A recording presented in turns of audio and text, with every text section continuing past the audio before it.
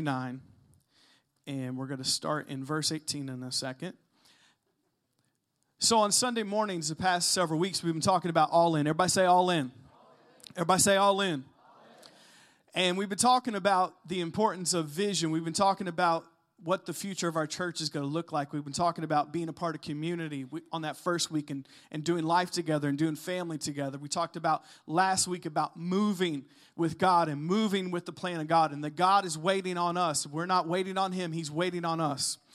And so today I want to continue this series about All In, talking about vision, talking about the future, talking about what's ahead for us. So today, if you're taking notes today, the title of my message is The Church That I See.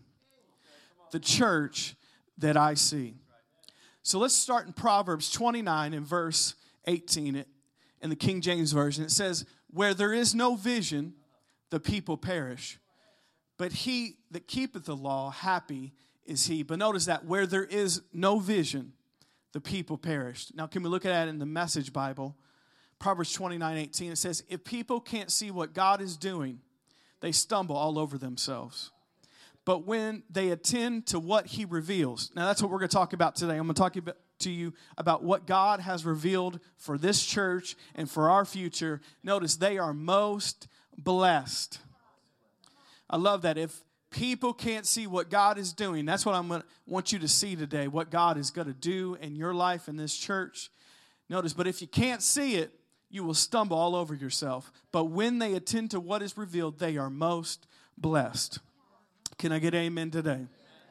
So we're going to talk about All In again this morning, and we're going to talk about the church that I see. The church that I see. The Bible says without a vision, the people perish. Without a vision for your personal life, you're not going anywhere. Your life will perish. Without a vision for your family will perish. Without a vision for your future will perish. Without a vision for your company or your organization or your church, it will perish. Without a vision, the people perish. And God is a God of vision. God is a God of seeing. He's a God who sees ahead, and He can give you divine vision, divine guidance, divine counsel on what your life is supposed to look like. And myself, as the pastor of this church, I'm here to give you some vision on what the rest of our church should look like. I'm going to give you some vision on what I see in the future. Now, vision is something that's a wonderful thing that people have. It's powerful. And vision is a picture of your preferred future. It is the image of your hopes and dreams. A vision is a picture of your preferred future, an image of your hopes and dreams. Now, sight is what you have in the natural. Sight is what you see with your eyes open. But vision is something supernatural. Vision is something that you see with your eyes closed. It's internal. Now, you see sight, that's external. With your natural eyes, you see certain things. But vision is internal. I love this. A long time ago, the great man of God, Oral Roberts, said, if you can see the invisible, you can do the impossible. And what is that? That's vision. That's being able to see something on your insides, on your heart, on your mind, not with these eyes, because if we live by these eyes, by sight, we will never accomplish anything. We don't live by sight, we walk by faith. And vision is the ability to see things in your heart and your mind that you don't see with your natural eyes, that you don't feel with your natural feelings. It's the ability to see something that God puts in your heart for your own life, for your future, for your church, that's internal, but you got to see it on your insides first before it ever comes out on the outside. And so vision happens internally before it happens externally. So we see that vision is something that we see with our eyes closed. We see with the eyes of our heart, with the eyes of our mind. And without a vision, the people perish. You know, this is interesting. Helen Keller, who said this, and she was someone who couldn't see, and she did great things with her life. She said the only thing worse than being blind is having sight but no vision. And we see a lot of people walking this earth, and they can see naturally, and they have some natural gifts and natural abilities, but they have no vision, and their life is perishing. And today I want to talk about vision, but specifically vision for this house and for this church. You guys ready to hear what I'm going to say today? That's why I entitled it, The Church That I See. Why? Because vision is what you see in your heart, what you see in your mind. And you got to get a vision from God for it to come to pass. And so vision today is so important. It's the picture that you see on the inside of your preferred future. It is the image of what you're hoping for, what you're dreaming for. So I want to tell you a little bit today about the church that I see. And talking about the church that I see this morning, the things that I'm going to share to you today are not just things I copied and pasted from other churches and other people. Now, there might sound like there's some similarities, which there should be if we're all reading the Bible. If we're all hearing from God, most churches should sound somewhat similar. But every church is going to be unique in what God gives them and the vision He gives them. But everything I'm going to talk about today, I want you to know that I've heard from God about it, but also these are things that are important and valuable to me personally. Like, this is the kind of person I want to be. This is the church I want us to be. So I'm not just saying these things just to say them. I want you to know that before I say what I'm about to say this morning. And I'm not just copy and pasting other churches' visions and plans. No, this is what God has spoken to me, but also what's important to my heart and to the future of this church. So we're going to talk today about vision. Now, we see that the vision of this house for 35 years, we're celebrating 35 years, which is an awesome accomplishment this year as a church. We're celebrating 35 years as a church family. We have had an awesome foundation as a church. As a church family, we built a great foundation in the original vision of this church. We're not throwing that away, because that's the foundation that we build on top of. And for 35 years, there has been fruit and lives changed and people healed and set free and delivered. And really the main thing is through mom and dad in their life and the word that's been preached here, there's been strong families built. And there's a reason there's been such strong families and strong people built, because you got to have a strong foundation if you're going to build a tall, large, influential building. You can't have no weak little baby foundation if you're going to build a big building. You got to have a strong foundation with some strong people and some strong families. And you know what? A large foundation takes time to build. You can build a house pretty quick compared to a high-rise building that's 100 stories. Because it takes a long time to build a big foundation. And we've been doing that for 35 years, and it's an awesome foundation, and we're not changing the foundation. We're not one of those younger pastors that is trying to destroy the foundations of their parents so they can build one that they think they know what they're doing, and they don't. And to restart the whole thing, only to realize when they get a few years older, hey, I should have built my church on this foundation because this actually doesn't work. Kind of like we talked about in the Redig the Well series. There's already been some wells and some foundations dug. It's not like we got to figure out something new. We need to go back to the tried and true and the things that have worked before. You guys with me today? And so we're going to build on that foundation and that vision that has been here for 35 years. We're going to build on that, and it's taken a long time to build such a strong foundation for 35 years. It's taken a while to do that, and it's important. And we've seen God do so many great things. But the past is awesome, and it's awesome to have that foundation. We're not going to forget that. But you got to move forward.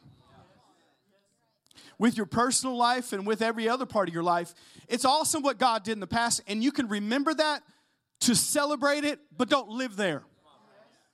We don't live in yesterday's victories, yesterday's healings, yesterday's miracles. You know, in 1987, God did something in my life. Yeah, but what has He done since then? Come on now, somebody. We can't live in the past. We're thankful for it. We celebrate the past 35 years. We celebrate what God has done in our lives. But God wants to do more, and God wants to do greater, and the best is yet to come. And God always is a God of progression from faith to faith. I'm preaching better than you're responding. From glory to glory, from strength to strength, from miracle to miracle. miracle, your life should be improving and getting better and growing. It should not be the same you were 5 years ago, 10 years ago, 20 years ago, 30 years ago. We shouldn't be the same church we were 35 years ago. We appreciate it, we celebrate it, we honor it, we always will have that foundation, but we don't look back, we got to look forward. Same thing in your personal life. Hear me, church family, you can't keep looking back, you got to look forward. No matter how good it was in the past, you got to look forward. Because God wants to do greater things, greater things, greater things, but he can't do that if you're constantly looking in your past. He can't do it. So we have to move forward with what God wants us to do. So we appreciate it, we honor it, but we're going to build on that foundation. I love this quote by, he's a famous preacher. He's passed away, but his name was Bishop T.F. Tenney. And he said this, "The church will change the world when its dreams are bigger than its memories." And that's what I want to say to you today. It's great what God did in the past. It's awesome. 95, 96, 97, 98. We honor it. We celebrate it. But we're in 2020. And God can do better things than 95, 96, 97, 98. And he can do greater things that he did in the, I remember 2006 camp. It was great. God touched me. We're in 2020. What has God done since then? I remember we had a Word and Spirit conference 10 years ago, and that was my year. But what has God done since then? No. The church will change the world when its dreams are bigger than its memories.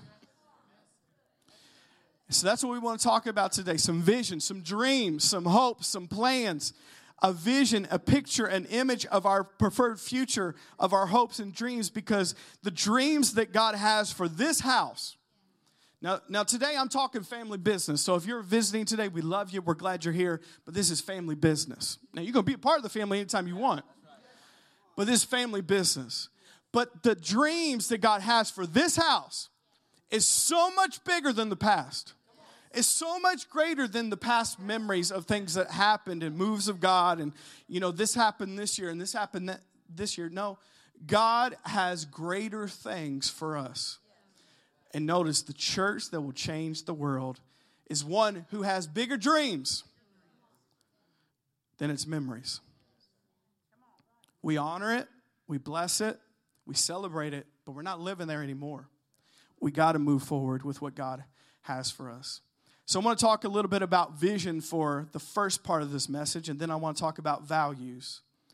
So as a church, what is the church that I see? Well, I see our church. Now, you don't have to write all this down today. I just want you to listen. Even if you can't listen and write at the same time, just listen. Just listen and amen to what I'm saying. Smile at me when I'm talking. Because I'm going to say a lot of stuff today. But the vision in the future that I see with this church is I see our church, because of the prophecy spoken to our house about this church, I see our church is a region-changing church. Region-changing church. That's what I see. Not with these eyes, because I was looking with these eyes, I would say, we're not changing Grantline Road. But how many know vision doesn't say that? Faith doesn't say that. Vision is on the inside. And I know if God has spoken that, then that's what our church is called to be. So we have to see with the eyes of our heart. We have to see with the eyes of our mind. We have to see with the vision that God has given us. And the church that I see is not just a church of 200 people. It's a region-changing church. It's a church that's not just affecting New Albany, but it's affecting all of Southern Indiana. It's affecting the Louisville area, because that's what God has called us to be. And we're a region-changing church. I see a large church, but also an influential church. Now, in those prophecies, if you read it, it keeps saying time after time that this church is going to have influence. Influence in the government. Influence in the city. Favor on our church. So yes, I want to be a large church. Why? Because we want to reach a lot of people. And there's a lot of people that need to be reached. There's a lot of people that need Jesus, that need to be healed and set free and delivered. But more importantly, I want to be an influential church. Because how many know there's some churches that are big, but the only people that know about the church is the people that go to the church. It's like you got a lot of people, but you step one side out that door, no one in the community even knows who you are because you're not affecting anybody. So, yes, a large church, a region-changing church, but more importantly, influence, an influential church that's affecting the city, the community, the region for good and for God. That's what I see. All right, we got 3 amens. Let's try this again. So we see that our church is called to be a region-changing church. It's supposed to influence this region. I see our church also, this is important to me, a multi-generational church. Our church is called to be multi-generational because that's the plan of God. That is the heart of God. How many know that God has said this so many times in the Word? He's the God of Abraham, Isaac, and Jacob. He's the God of David, but he's also God of Solomon. He's the God of Moses, but he's also the God of Joshua. He's the God of Paul, but he's also the God of Timothy and Titus. It's always about generations with God. If we in one generation received all this from God and don't pass it on to the next generation, we failed. And you could look back and say, yeah, but when we were in revival, we were getting it, y'all. We had a move of God in 95, 96, 97, 98. We had a move of God in 2000. We had a move of God in this year.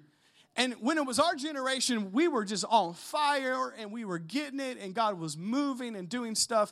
But if we don't pass it on to anybody else, we have failed as a church. We have failed as parents and grandparents, and we have failed as a church family if that's what our church is going to look like. God is a God of generations. So the church that I see is multi-generational, and we are right now, but I want us to continue to be, because really right now in our church, we have 3 generations. We have 3 generations of people in this church. We have people that started this church that are 60 to 90. We have people that are in the middle of this church from 30 to 60, and we have people from 0 to 30 in our church. We have 3 generations of people in our church right now, but I want it to remain that way. We're not just going to be a young church or an old church or a middle-aged church. We're a multi-generational church because we need that, and every generation brings something unique and something special to what God is doing. And so we need every generation. It says so many times in the book of Psalms, this generation shall declare your works to the next generation. And this generation shall tell your miracles to this generation. And you shall give this to your children and your children's children and your grandchildren and your great-grandchildren. And I want you to pass this on for the generations after generations after generations. God is into generations, church. And this church, the church that I see, will be a multi-generational church. Because that's really a healthy church. You know, if we were just a church of young people, it wouldn't be a healthy church. If we were a church just of old people, we wouldn't be a healthy church. If we were a church of just middle-aged people, we wouldn't be a healthy church. A healthy church looks like a family. So you got the babies in the family. You got the teenagers that need a spanking and something else. Need to go to the room and take their cell phone away. We got some young adults. We got some middle-aged, some young adult families. We got some grandpas and some grandmas and some aunts and some uncles and some cousins. We need a multi-generational church. That's the heart of God. So the church I see is multi-generational. And once again, I'm saying this because God spoke this to me, but also this is what I feel about personally. This is important to me. So a multi-generational church. Here's another one. We're going to be a multi-racial church. That's important to me. Now, God says that in His Word, but me personally, that's important to me. But God has not called us to be a white church. And God has not called us to be a black church or a Hispanic church or an Asian church. He's called us to be the church, which is everybody. And the Bible says, now let me tell you what the Bible says, because we got so many politicians and nonsense in the world today from either side, conservative and liberal. They're both wrong and they both ain't right. Just face it, they are. So I'm not for either one of them, Democrat or Republican. They're both wrong. Jesus is right. The Bible's right. Everybody else is wrong. Let's just establish that fact here. I don't agree with either one of them at this point. I agree with Jesus in the Bible. And the Bible says that every person that's ever been created came from the same 2 people. Adam and Eve. Also, it says that God created us from one blood. If you cut us all, we're all the same blood. It's red. We all come from the same two people. We all come from the same blood. We come from the same source. And our church should look that way. And more importantly, our church should look like heaven, because in Revelation it talks about when you get to heaven, there's going to be every tribe, every tongue, every color, every race, every background. And that's what heaven is look like, so that's what the church should look like. Come on, I'm saying something today. I don't know if you're listening. That's what the church should look like, and that's the church that I see, and that's the church we are going to have at this church. So if you don't like that, then go somewhere else where it's just all white people and black people, because I've heard it said before, the most segregated day in the week is on Sunday mornings. Shouldn't be that way. Doesn't have to be that way. Shouldn't say, well, I go to a white church, I go to a black church, I go to a Hispanic. Just go to church. More importantly, go to the church that God has called you to be. And really, I feel like if it's a God-given church, there should be some variety. Don't get me going on this. I got to pull it back. Because once again, just like the generations, every race, every culture, every type of person, just like every generation brings something unique, so does every culture and race. And we need it. We need that. Every different culture and race of people has certain giftings and certain graces and something that they're good at that other races and cultures aren't. And so really you're missing out if your church is just one way or one color or one type of person. And I'm just saying today, the church that I see is always going to be multiracial. And we're going to value that and honor that, because that's the church I see. And that's the person I want to be. And that's the heart of God, because we want our church to look like heaven. So, you guys with me so far? So, our church is multi-generational. It needs to continue to be multiracial. We have a multiracial church, but it needs to get more variety in here. Come on, find a Russian or somebody. Find somebody from Botswana. I mean, just start grabbing people from other countries and just bring them over here. I mean, we need some more variety around here. Come on, we got enough English and Irish people in here. We need some other races and backgrounds and countries to show up here, because that's the heart of God. And I love it. I love it. But that's the kind of church we're going to be, and that's the kind of church I see. And so we're going to be a multiracial church. We're also going to be a light to this region and this community. I feel strongly about this, that even if people disagree with what we believe in as a church, they're not going to be able to knock church on the rock. Like, yeah, I don't know if I agree with everything down there, but that church has got something going on. I don't know if I agree with everything, but man, when I went to their service, their praise and worship was anointed. Of course, they wouldn't know that word. They would say, oh, there's such a vibe and a power in that place, such a presence. Yeah, this is the anointing of God. But they can't knock the anointing. Or, I don't even know if I agree with that Pastor Jordan down there, but he could preach. I don't know if I agree with everything down there, but their kids ministry, they got it going on. I don't know if I agree with everything down there, but man, their Corey group and their summer camp, they know what they're doing with young people down there. And so I want to be the kind of church that's not just celebrated within the four walls of the church, but outside we are a light to this city, a light to this community, a light to this region, that we're well respected. And one of the prophecies are spoken in there. It says that we're going to have influence in government in the city. How many know if the government in the city don't respect us, we're not going to have influence with them? So I better start running for mayor or something. I mean, we got to get some street signs out. But we know that if we're going to be a light to this region and influence the government and influence the city and to reach out to people, we are going to have to be a church that's a light to this community. So that's the kind of church that I see. You guys still follow me today?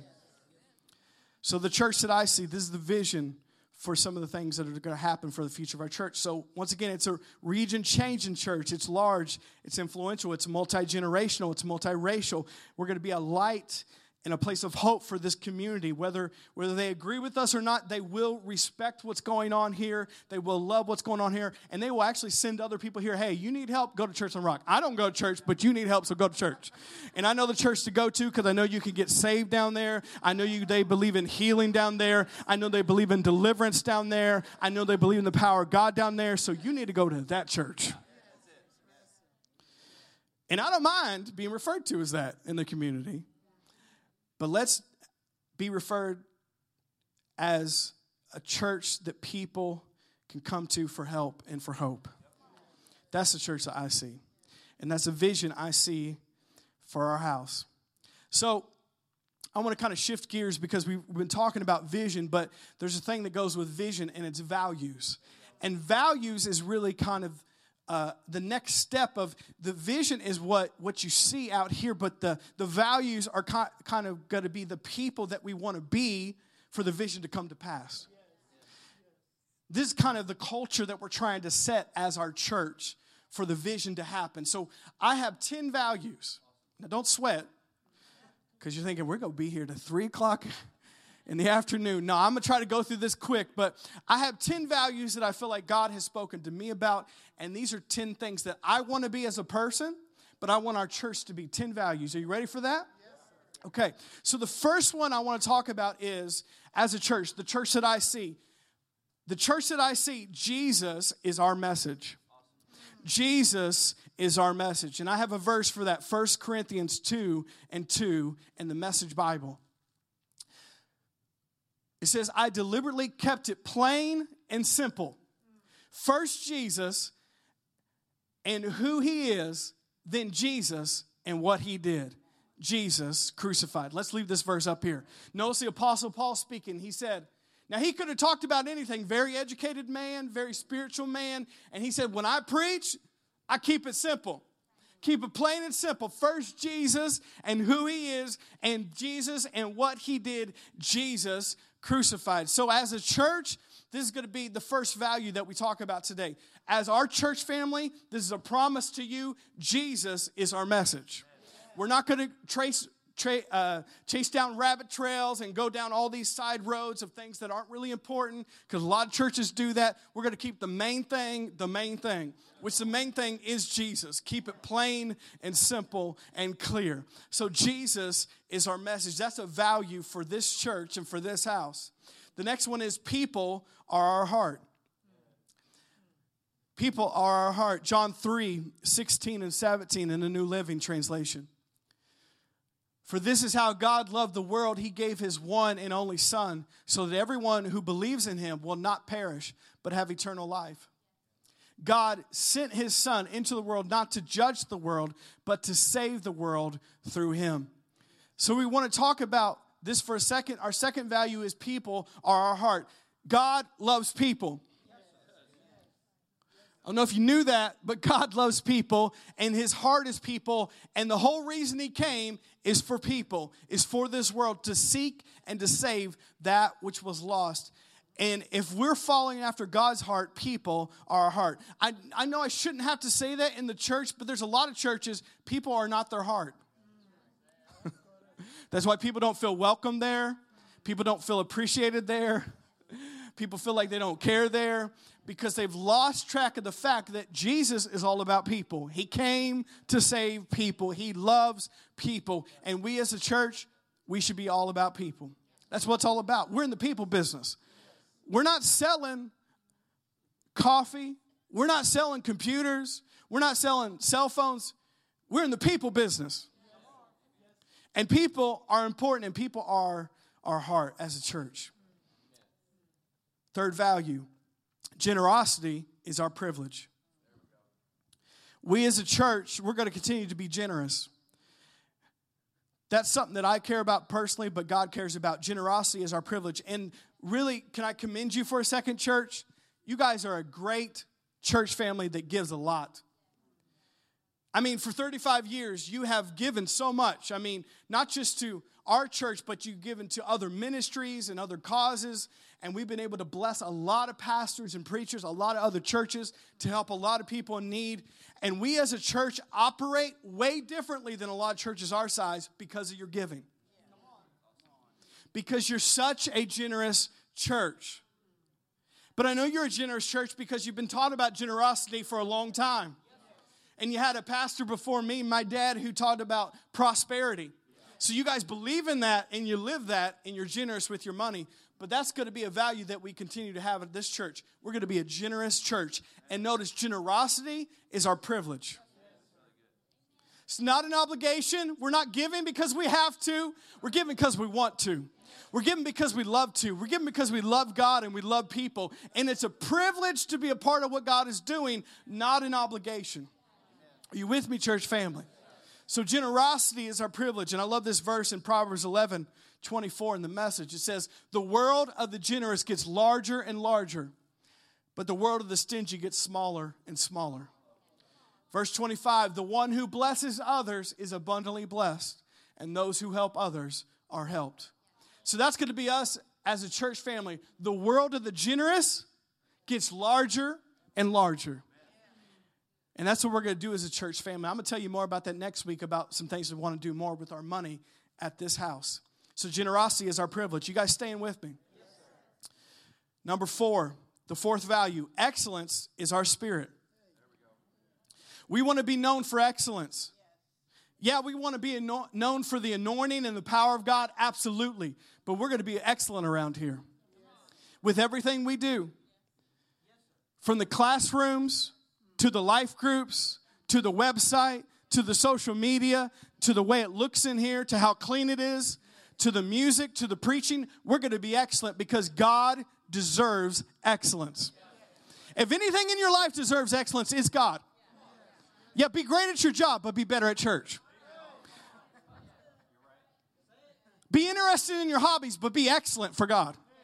He's the only one worth that in our lives, and excellence is our spirit. Now I'm going to tell you about Daniel for a second. Daniel 6 and verse 5, or Daniel 6 and verse 3.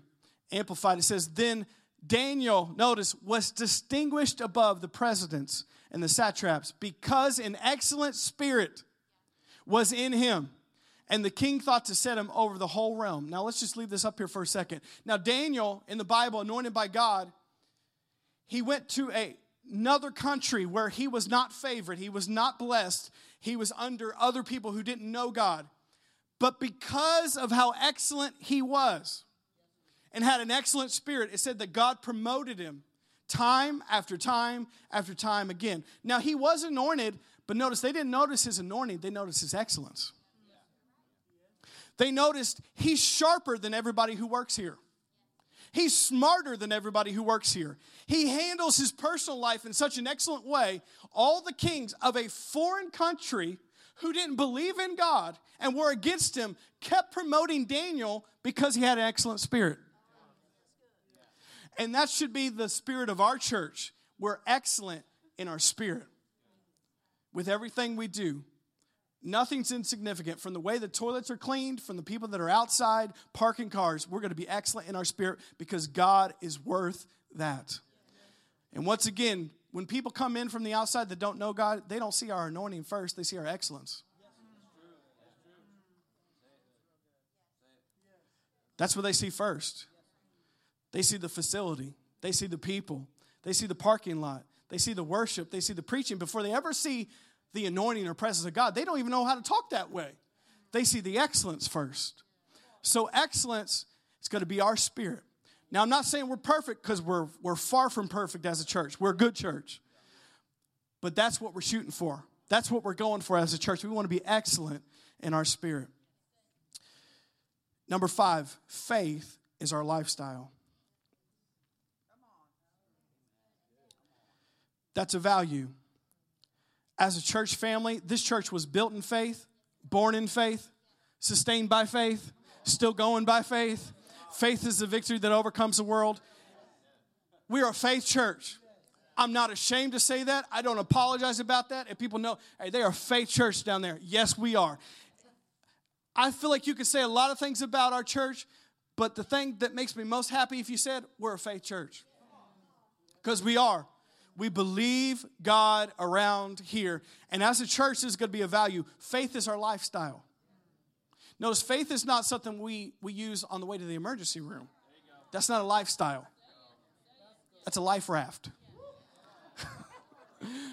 Lifestyle. So that means we live by faith. We wake up by faith on Monday, not just Sunday.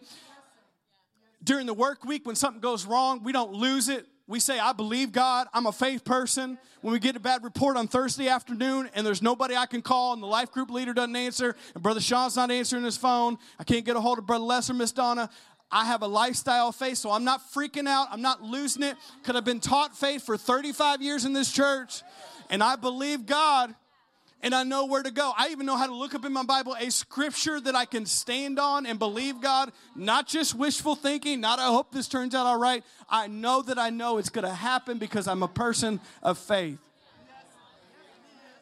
And that's going to be our church. That's a value to me personally, but as our church, faith is our lifestyle. We believe God down here. I don't apologize for it. Well, you believed God before and some things didn't happen right. Okay, I still believe God. It's a choice. And I'm humble enough to say if I've ever missed it and something has went wrong, it's not God's fault anyways. Be humble enough to say that. Stop trying to blame God for that stuff. Yeah, all of us in here have missed it. All of us in here have tried to believe God and it didn't work out right. But it wasn't God's fault if it didn't happen. And you got to wake up the next day and say, God, I'm sorry. I put that in the past, but I'm going to try again. I'm going to do again what your word says. And faith is a lifestyle. And faith pleases God. And faith is the victory that overcomes the world. And Hebrews 10:38, this is a verse I have for that. Hebrews 10:38. And my righteous ones will live by faith. But I will take no pleasure in anyone who turns away. That's who we're going to be as a church family. No matter what happens, we're going to believe God. We're going to respond in faith. I don't care what happens. We're going to believe God, and we're going to respond in faith because faith is our lifestyle. And the righteous ones will live by faith. And the only way to victory is through faith. The only way to please God is through faith. And we're going to be faith people around here, and this is going to be a faith church. You guys get what I'm saying today? You want some more? We're only on number 5. I got 5 more. So we're talking about the values of this church. This is another one that's close to my heart. Passion is our response. Passion is our response. I don't apologize for being a passionate preacher. Because if it's worth doing with passion or not at all. Don't even stink and do it if you're not going to do it with passion. In this church, we're not going to apologize for being passionate people around here because the God we serve is deserving of passion. Not,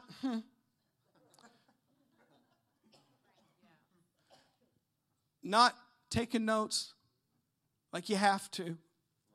Not doing your ministry helps with a grumpy attitude. No, passion is our response. Because the God we serve deserves a passionate response. Notice, more than your mate deserves a passionate response. More than your kids deserve a passionate response. More than your job deserves a passionate response. The church of Jesus Christ deserves our utmost passion. And passion is not just in your heart. For those of you in here that say that I'm just internal, I just deal with this internally, and I'm not just like other people, you are a liar and you are wrong. Because if it's really on the inside of you, it will come out. If you're happy and you know it, then your faith will surely show it. If you're passionate and you know it, then your face will show it, your hands will show it, your feet will show it, your response will show it, your words will show it. No, you're just passionate about other things. When they had the sale on Black Friday, you were running out of the house praying in tongues. You don't act like that in church. Then why do you act like that there? I've seen some of y'all at football games and basketball games. I'm like, these people act like they're dead at church. And they are just taking laps, yelling at the ref, shouting, dancing. They got their shirt off. They got their chest painted. I'm like, but when you come to church, you act like this. What's up with that? So you're going to get a team that can lose your response, and you can't give the God who saved you from hell a response.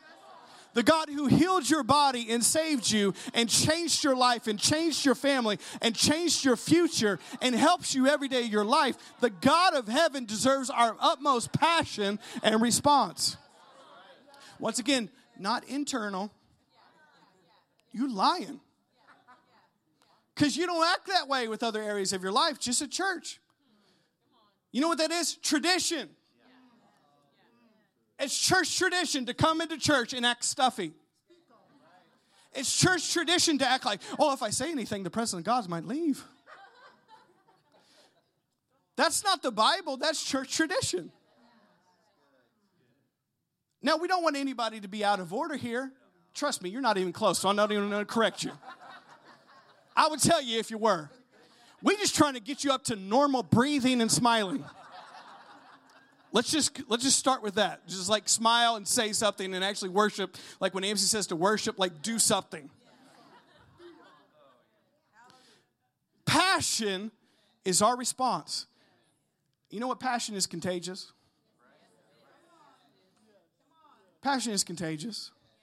When you're passionate and you're around other people, it rubs off on you. Just like when somebody's negative and there's around you, it rubs off on you. And passion is contagious, but it also is attractive. I love John Wesley said, if you catch on fire, people will come from all over to see you burn. That's passion. People are attracted to passion. Not just another group of church people going through the motions.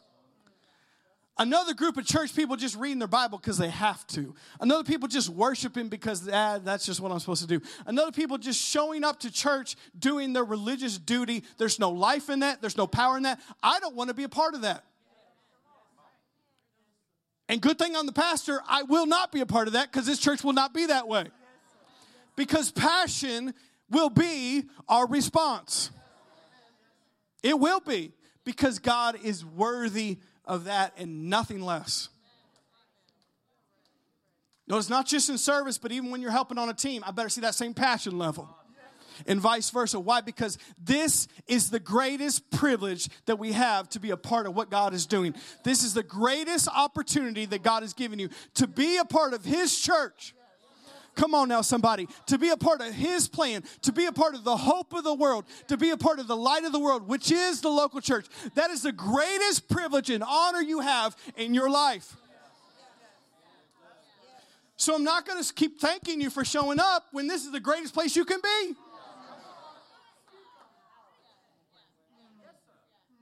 Let's get our thinking right. We need God. We need church. Let's get this straight. It's acting like we should just be thankful I'm here. No. I am thankful. But this is the greatest privilege that you have in your life to be a part of, and God wants to do it through you. You should be thanking Him. Hey, thank you, Church on the Rock. I have a church to go to. I appreciate it. Said, just be thankful I'm here. There's no passion. Passion should be our response. I got a verse for you, Philippians 2:13, in the Passion Translation. God will continually, for those of you who don't think you have it in you, here you go. God will continually revitalize you. Some of you need this. An extreme internal makeover. God will continually revitalize you. Get your passion back, people. Notice what he says. He will implant within you the passion to do what pleases Him. There it is right there. Passion is our response. And if you feel like your passion is lagging, read this verse. Pray this verse over your life. God will continually revitalize you and planting within you the passion to do what pleases Him. Passion is our response. Number 7, joy is our choice. This is going to be a joyful house. This is going to be a joyful place. Church should be enjoyed, not endured. And that's the way this church is going to be. That the joy of the Lord is our strength. That the joy of the Lord will be here. And notice, joy is our choice. Psalm 16 and verse 11 in the New King James, it says, you will show me the path of life. In your presence is fullness of joy. And at your right hand are pleasures forevermore. Notice that. In your presence is fullness of joy.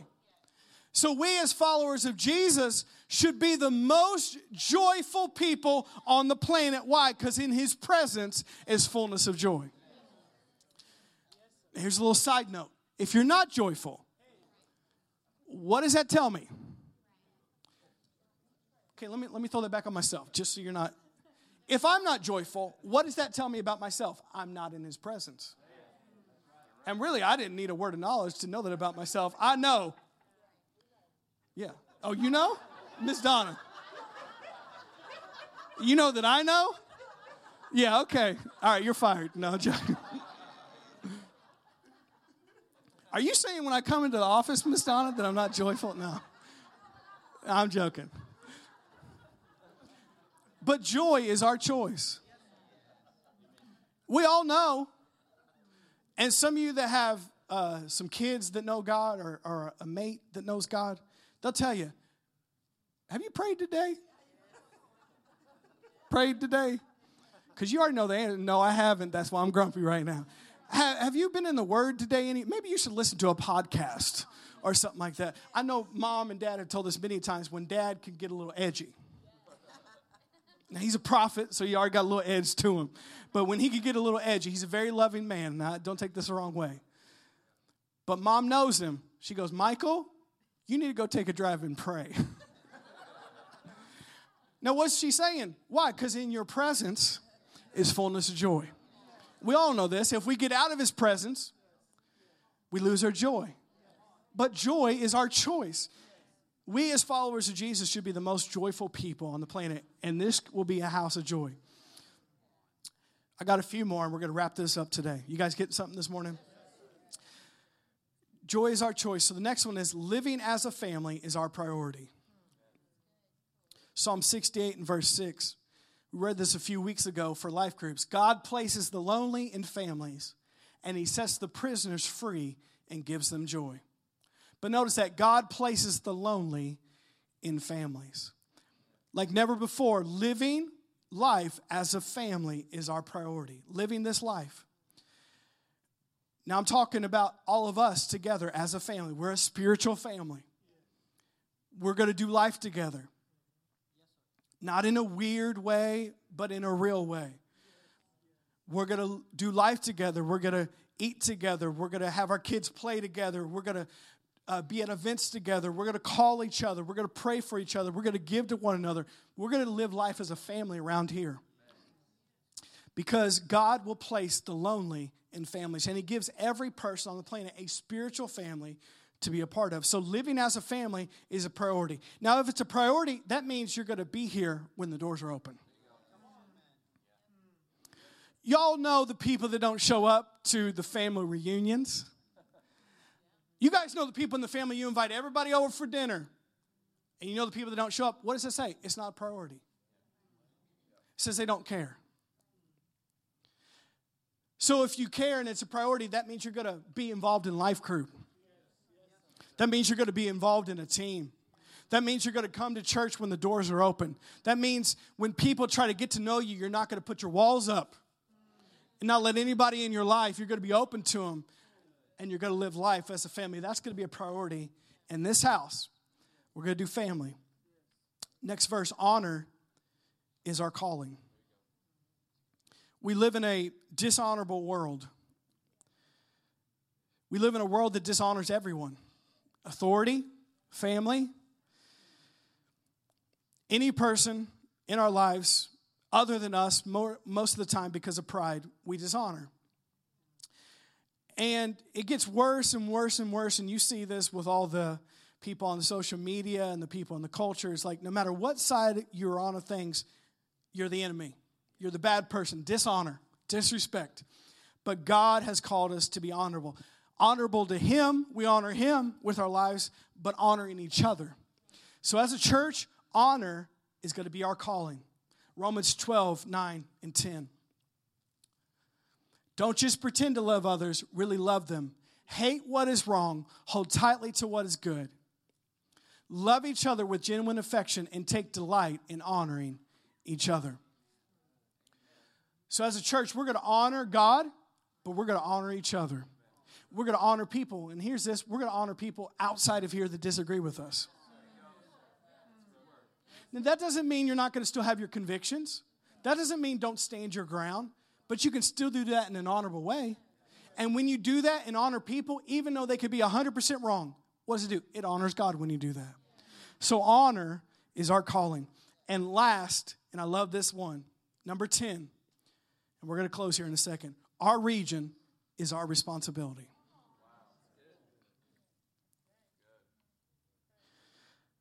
A lot of us don't take that seriously. We think, well, somebody else will do it. Somebody else will take care of it. No, God put us here for a reason. And he said, it's your region. It's your responsibility. The Apostle Paul says in the book of Corinthians, he talks about that God has given each person or each church a sphere of influence, an area where they're called to be. Just like today, all of us, we don't have a grace for LA. I'm not graced to be in New York City. I'm not graced to be in Miami or Seattle or Portland or Dallas. And you're not either, because that's not what God has given you. God has given you this area, this region, Southern Indiana, Louisville area. For whatever reason, you're here, and this is our grace zone.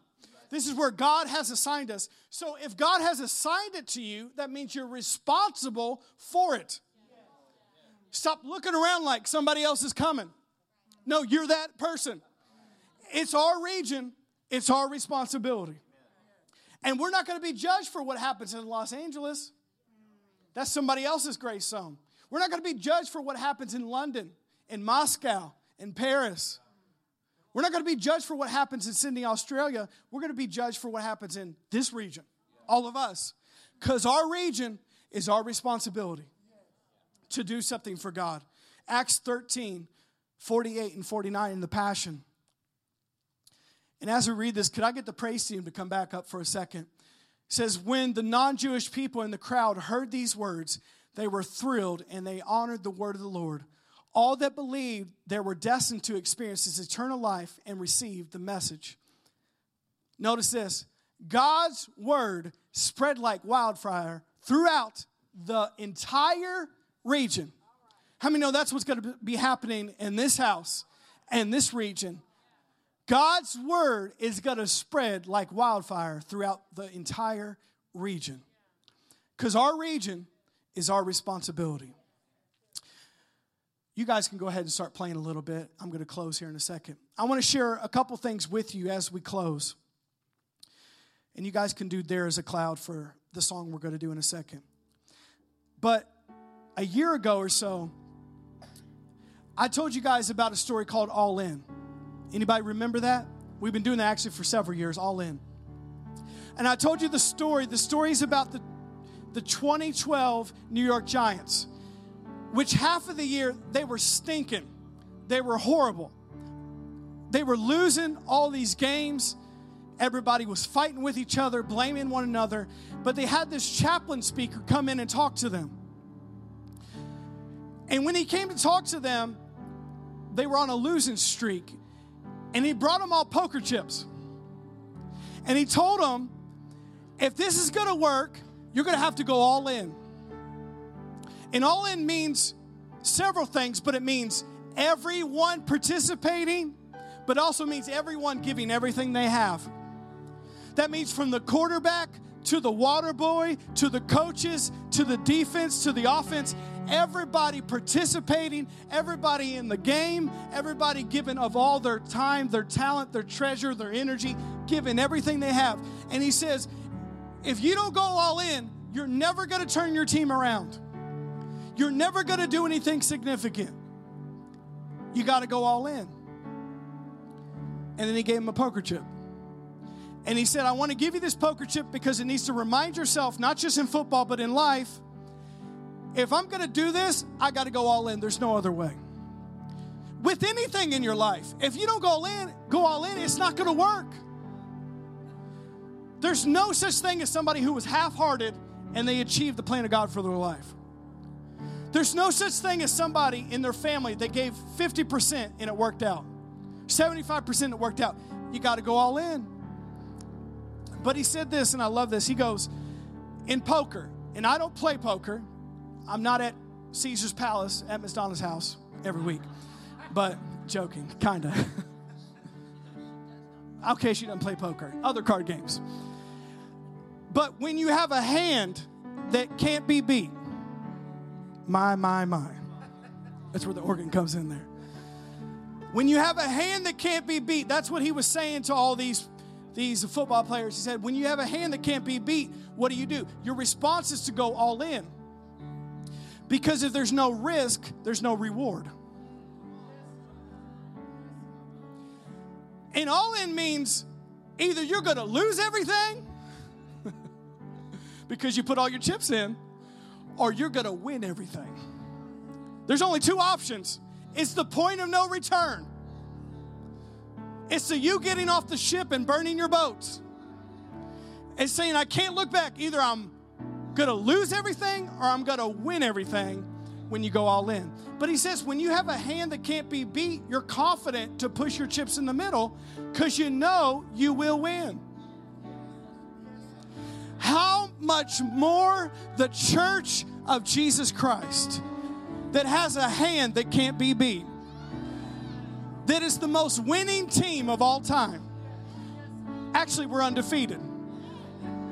And we will remain undefeated. How much more would you want to go all in and give your life to, and give your time to, and give your money to, and give your family to, and give your purpose to something that will outlast you, something that will outlive you, something that will matter in eternity, which most things don't. But the church will remain to be a part of what God is doing in the world, what God is doing in the earth, seeing people saved and healed and delivered. It is the greatest privilege we have.